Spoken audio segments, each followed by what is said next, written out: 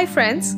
It's been a while, hasn't it? We took our time to pause and reflect very seriously. But now we are refreshed, recharged, and excited to bring you stories of hope, change, and gratitude.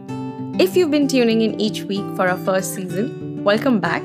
And if you're listening to this voice for the first time, we hope you find reasons to stay. Let's dive right into our second season as we continue to picture a world we can help create together. It has been encouraging to see the conversation around mental health and well-being becoming more prominent. Today, we're speaking with Akanksha Chandele, who founded AM Wellbeing to nurture positive trauma-informed care in a group often left out of this conversation: the children in need of care and protection, regardless of the 5 Ws and 1 H of their circumstances. I Am Wellbeing is helping create a compassionate and trauma-sensitive ecosystem. And in doing so, their team believes that every child deserves access to protective factors. To widen this impact, I Am Wellbeing has honed a multidisciplinary and dynamic team of counselors, clinical psychologists, trainers, and professionals from allied sciences. So let's hear more. I think I Am Wellbeing came out of this need of mine to actually work for children who are from extremely disadvantaged communities. And my early experiences in working in the mental health field, I was exposed to a lot of these kids who were, living on the street, living in childcare institutions and other such setups. That's where I kind of just developed the interest of working with these kids. However, as I started progressing in my career, I realized that somewhere the intervention is not enough. Somewhere the kind of support that these kids who've been through so much require is not enough. And that idea, I think, enough at that time was something that led for me to build I Am. And everything that happened, of course, was over years of working together with a lot of people.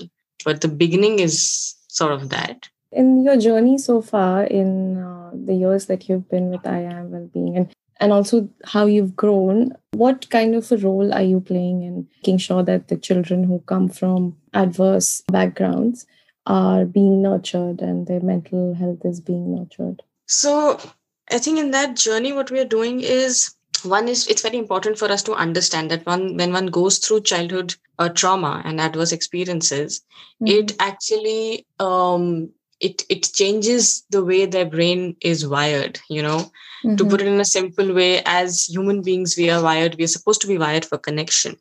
But these experiences kind of wire us for protection. What that means is being constantly, on guard, being constantly non-trusting of other people, constantly trying to, sort of escape from situations. And so that's where it starts. And so the first thing that we do, and the first thing that should be done in this case, is to sort of provide healing to that which has in a way altered the way that they should have been developing in the first place. So what we do is we provide intensive training to sort of heal them from these wounds early on that they have gone through. That's one. The other thing that we're trying to do is to create an ecosystem wherein the adults around these children are able to understand that it's not the anger, it's not the faulty behavior, so-called. It's actually hurt. It's actually a lot of pain that's behind all of this anger. So for that, of course, we are trying to create that kind of awareness for in caregivers, in social workers, and educators, to be able to understand what trauma-informed care is. What is it that the child has gone through? What are they experiencing? And how can we create that ecosystem that is more nurturing?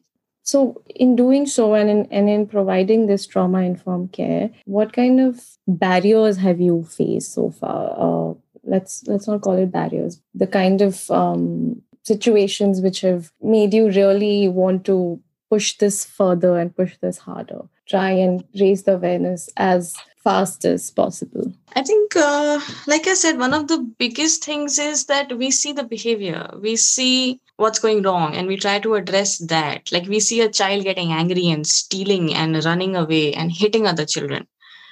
But we are unable to see as to why. Why is that child doing that?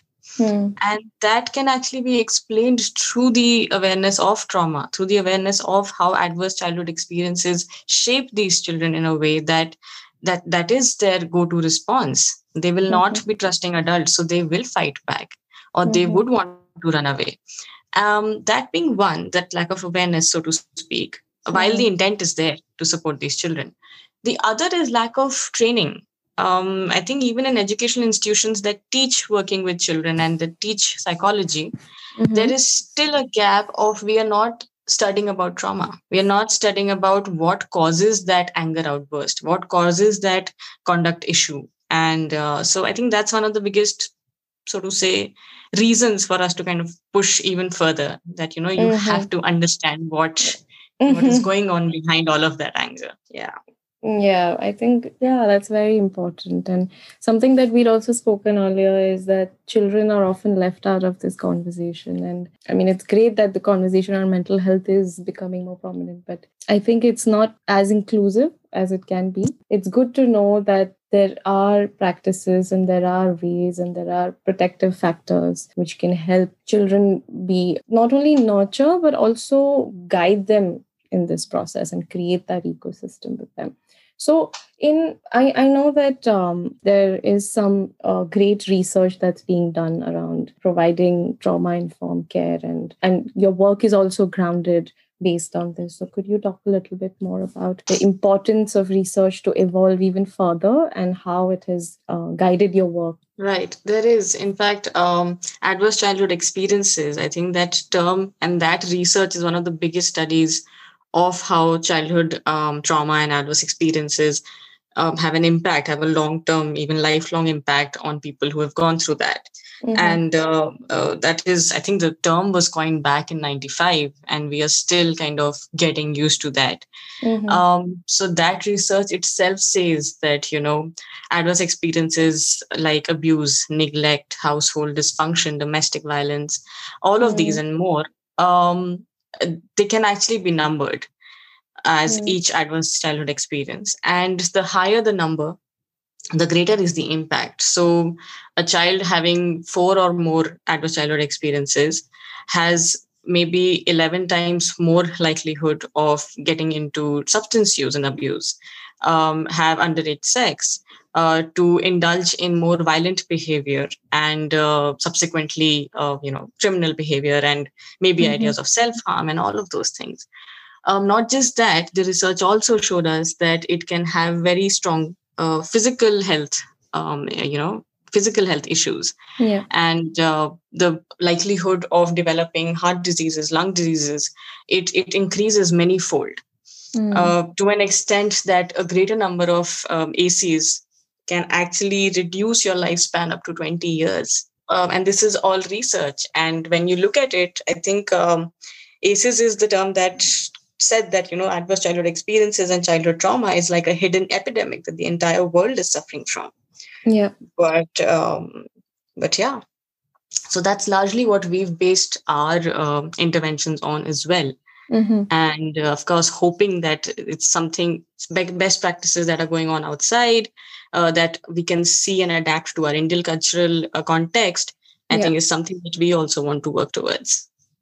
Great. And I know that this is just something that I often think about, and I also wonder that if we were able to bring all this research to light and make it just more accessible, in terms of sharing and in terms of informing, because right now research and also the research community, they are quite protective of what they're doing, and they are very, while it's all very good work, how do you think research, especially in the context that we are talking about today, can be made more accessible and more shareable, so that this message that we want our listeners to take away can be amplified further? I think this is just my idea around it, but just the way mental health has it's taken off. I think this pandemic has suddenly put a lot of light on mental well-being.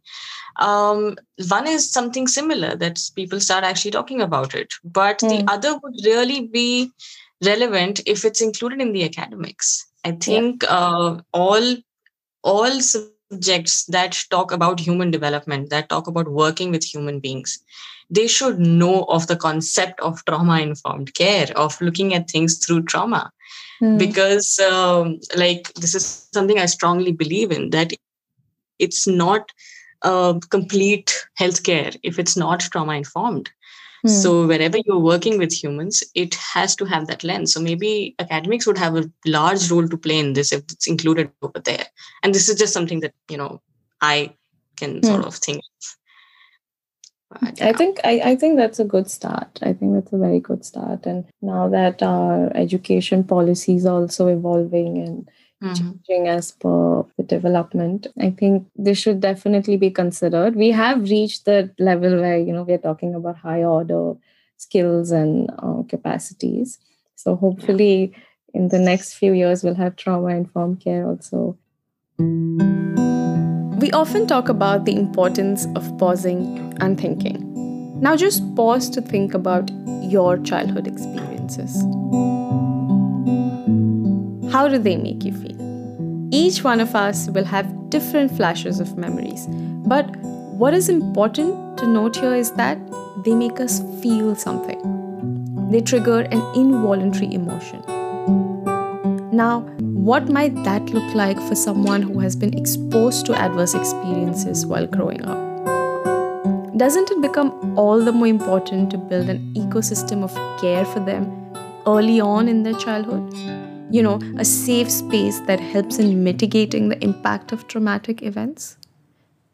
In all this work that you have been doing, I know and I've seen that you have a dedicated, passionate team of individuals. What are some of the wins that you have celebrated together? And, something that brings a smile to your face, something that you like sharing with everyone, and that really motivates you to keep doing more and pushing forward. I think when you talk about wins, I think this year is probably the first thing that comes to my mind. Okay. And the kind of, so we've done a lot of crisis intervention this year because, of course, the situation demanded it. But the way I think the team showed up, and we just went in and everybody knew that, okay, fine, this is a crisis and we have to provide that kind of support on the ground. I think it started with the Delhi experienced riots in the beginning of this year. Yeah. And immediately after that, I think our team was there, going from house to house, talking to the people who were hiding inside their homes, not wanting to come out, or talking to the children at the camps that were set up, encouraging them, working with them through this trauma that they had just experienced, and sort of helping them process all of it and go back to their lives and try to rebuild their lives. So I think that, and then of course, working with COVID response, I think sitting in Delhi, we were able to train over 850 counselors across India. Oh, wow. To provide crisis intervention to people in the beginning, to migrant population, to help them navigate them through finding basic resources, to calming them down, grounding them down, helping how they can reach to the next transport place, reach to the next food camp. I think training them and sort of being able to be there for over 30,000 families, I think that's a big win for us and how everybody sort of came together, irrespective of who's a psychologist, you're clinical or a counseling, where are you working, how many years of experience you have. Everybody was like, okay, fine, we're going to get trained in crisis intervention and we're going to provide that support. So that, I think, for our team to hold that, to build that for so many months, I think is a great win that we really feel grateful for, and of course admire and celebrate within the team. That's great. I think you guys are doing a fantastic job, and this is something that I had spoken with Maitri also. Even she had said the same thing, that this pandemic has really brought to light a lot of these buried and stigmatized issues around mental health. And in a way, it's good. I think mental health is getting the attention that it rightly deserves. And hopefully, after this episode, we're able to talk a little further and more about trauma-informed care for children. Based on your journey so far, and with all these wins and this great work that you've done, and the stakeholders that you've been able to reach and really empower in this vision that you have, what have your biggest learnings been? They don't have to be big, but just some learnings that you really internalize and your team has been able to internalize. Yeah, there are so many, but I think the biggest learning and holding factor has been, like I said, with so many people coming together, there's a lot of hope. And for us, I think it's also been that being able to provide that kind of quality care despite being so distanced. Right. I think the whole online adaptation of our entire program and all of our programs that we've been able to transfer them into an online medium, we've realized that location is no longer a limitation. And now we are being able to sort of provide support as far as Assam or as remote as people living in slums, and we are supporting children who could have otherwise been cut off. They would not be able to go to school. They don't have devices to attend online classes. And I think that's been one of our biggest shifts in our perspectives, and it's a learning that, okay, this is also possible, and it just increases the impact and the outreach we're trying to go forward with. So I think, that's been a great learning for us this time. This is something that's come up in every conversation, that technology has really, really taken down all barriers and unleashed all these unseen possibilities. So it's good to know that every sector is experiencing that, benefit. Another learning, sorry, I just realized, is that as the mental health conversation is growing, we've understood that a lot of people are wanting to address. So there are a lot of young organizations, young professionals who are coming up and, going out there and saying we can support. But the flip side of that is a lot of non-quality work is also happening out there. Okay. So for us, another learning has been that if you want to provide support, say at a large scale, as we are trying to do with some of our initiatives, you really have to have a strong structure of quality control. That at no place can you be like, okay, let's just do anything that's better than nothing. You have trainings and supervisions and make sure that the people who are providing care, they are also taken care of, and their mental well-being is also, assessed and managed and supported. So that's another learning, to kind of keep the quality of intervention high is so much more important now with the awareness increasing. As awareness increases, I think that bit will also increase. So it's a gradual process. I think with anything that suddenly takes a large weight, I think it comes with it. But we're hoping for it to gradually go down. And that's why I think we've also increased our trainings and our awareness so that, we are able to train as many people in the correct way of practicing and in providing quality care, or at least having that will to learn more before we go out there and start supporting other people. So, yeah. And then the counselors and the psychologists that you're reaching out to and you're training, do they then come back to you with any change in the context, or maybe do they come back to you with these questions? And from time to time, yes. I think once they identify that there is support out there, like I said, the intent is always in the right place. It's just the how. So once they see that there is access and there is openness, they of course come back and, some seek supervision, some ask for more training, some ask for practice, or just some conversations around what else can be done more. So that does happen. As you look ahead, maybe a couple of years or maybe a few years down the line, what do you envision for AM Wellbeing, and what are your hopes and dreams, and what is the big picture that you see when you think of the organization?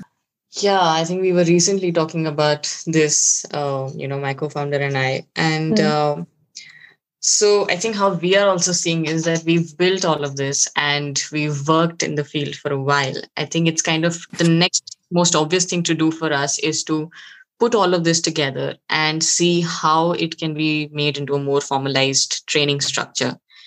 Because quite frankly, if every mental health professional out there or caregiver out there has the capacity to do what it is that we are doing, then that would just create the ecosystem that we are here set out to create. So putting this together, maybe through coursework, through trainings, pushing universities to kind of make this a part of curriculum, I think those are the steps that we are going to gradually now move towards, so that it becomes like a mandatory thing to be trained in trauma therapy and to be trauma informed. So that's something that we're going to be now focusing on, while keeping our intensive interventions and the individual trauma therapy, the group-based trauma therapy, while continuing with that. Something that we're going to be moving towards. Great. And what are you hopeful for about this entire space around trauma-informed care? Seeing the changes now and foreseeing what's going to come next, what do you hope from the society in general? What do you hope? How do you hope that they will act? That's a very open-ended question, but feel free to answer as you please. But no, I think what we have experienced and are going to experience for, I think, another few months, is collective trauma.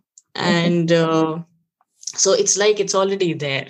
So there is a lot of hope in that way, that people now understand what it's like. Now that they've been through this experience of, just sitting with themselves and maybe a lot of past things coming up, and seeing how everybody is getting affected by this. And then the constant mental health workforce building more awareness and everybody talking about it. I see a lot of hope in the society to accept this as, like, I'm hoping this will no longer be a hidden epidemic, but it will be something that people see has to be addressed. So it will take time. It will definitely take time, but it's going to happen, is something that we believe. Yeah, hopefully. I think slowly we'll get there. I mean, it's good that we already have these conversations, and sometimes I do feel that these conversations don't go beyond the social space and the development sector. The hope is that through this podcast we can take it beyond Absolutely. Beyond us just talking about it and trying to find a solution. Okay, so now we come to the what if question, and this question really is something that allows me, and hopefully allows all of us, to think of ways in which we can come together and probably take a small action. That could just be a conversation with a friend or a family, or sharing something related to trauma-informed care. So just these small actions which will, help spark that conversation. So the question is, what if we could make trauma-sensitive ecosystem accessible to all children? So the context, of course, is that not all children have the support, and some of them do come from adverse backgrounds where they are perhaps economically challenged. So if we're able to make this trauma-sensitive ecosystem accessible to all children, how will it help in ensuring that we are raising well-adjusted citizens who are positively contributing to the society? Now, this was inspired by what you have as your mission. So that's why I've included this. I thought it's a very well thought of statement. And when I was going through it, I just thought that, okay, that is a big ask from the society, but it's just so well put, and it connects really well. So yeah, I thought it's nice to have it as part of our conversation. I think to answer that, I would like to sort of, if it's okay, just like a short journey of one girl that we came across, if I can share that. Yeah. So this is just a girl who had gone through definitely more than 4 ACEs, and she was abandoned by her mother, abused by her father and uncle, and beaten up, physically abused, sexually abused, and all of those things.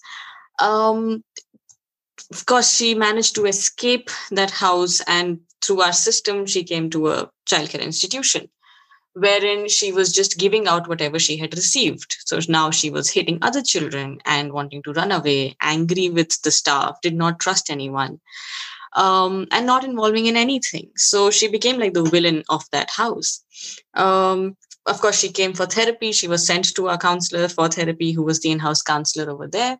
And after a lot of intensive individual work, being made part of group therapy work where there were other children who were like her from a similar background, she gradually started to integrate into the system and started to accept other people in her life. Now, adverse childhood experiences, the study also showed that having one trusted available adult can mitigate the impact of adverse childhood experiences. So she was able to find that one trusted available adult who was there in the ecosystem, and gradually she allowed us to support her, and she started increasing that circle. And she used dance as a way to starting to express herself. Was enrolled in school. She did run away, but this time she called us and said that, okay, fine, bring me back. Okay. So there were these little shifts, and as these happened, so now there was academic support, there were peer relations. She started to sort of choose to stay rather than to run away, integrate into doing her work, dancing, participating. And that's it. I think that's where it starts, to have that one trusted available adult. Now, if we create an ecosystem for these children, that they can find that one, at least one available trusted adult, the trajectory shifts. So from what she was like a villain in that home, she started to become like a hero for her own story, started to take charge of where her life is going, rather than it being an automatic response of fear. I'm going to fight, I'm going to run away, I'm going to destroy. It started being more that, okay, fine, maybe I need to make friends, maybe I need to study a little bit, I need to dance. And this is just, one example of how there is a shift.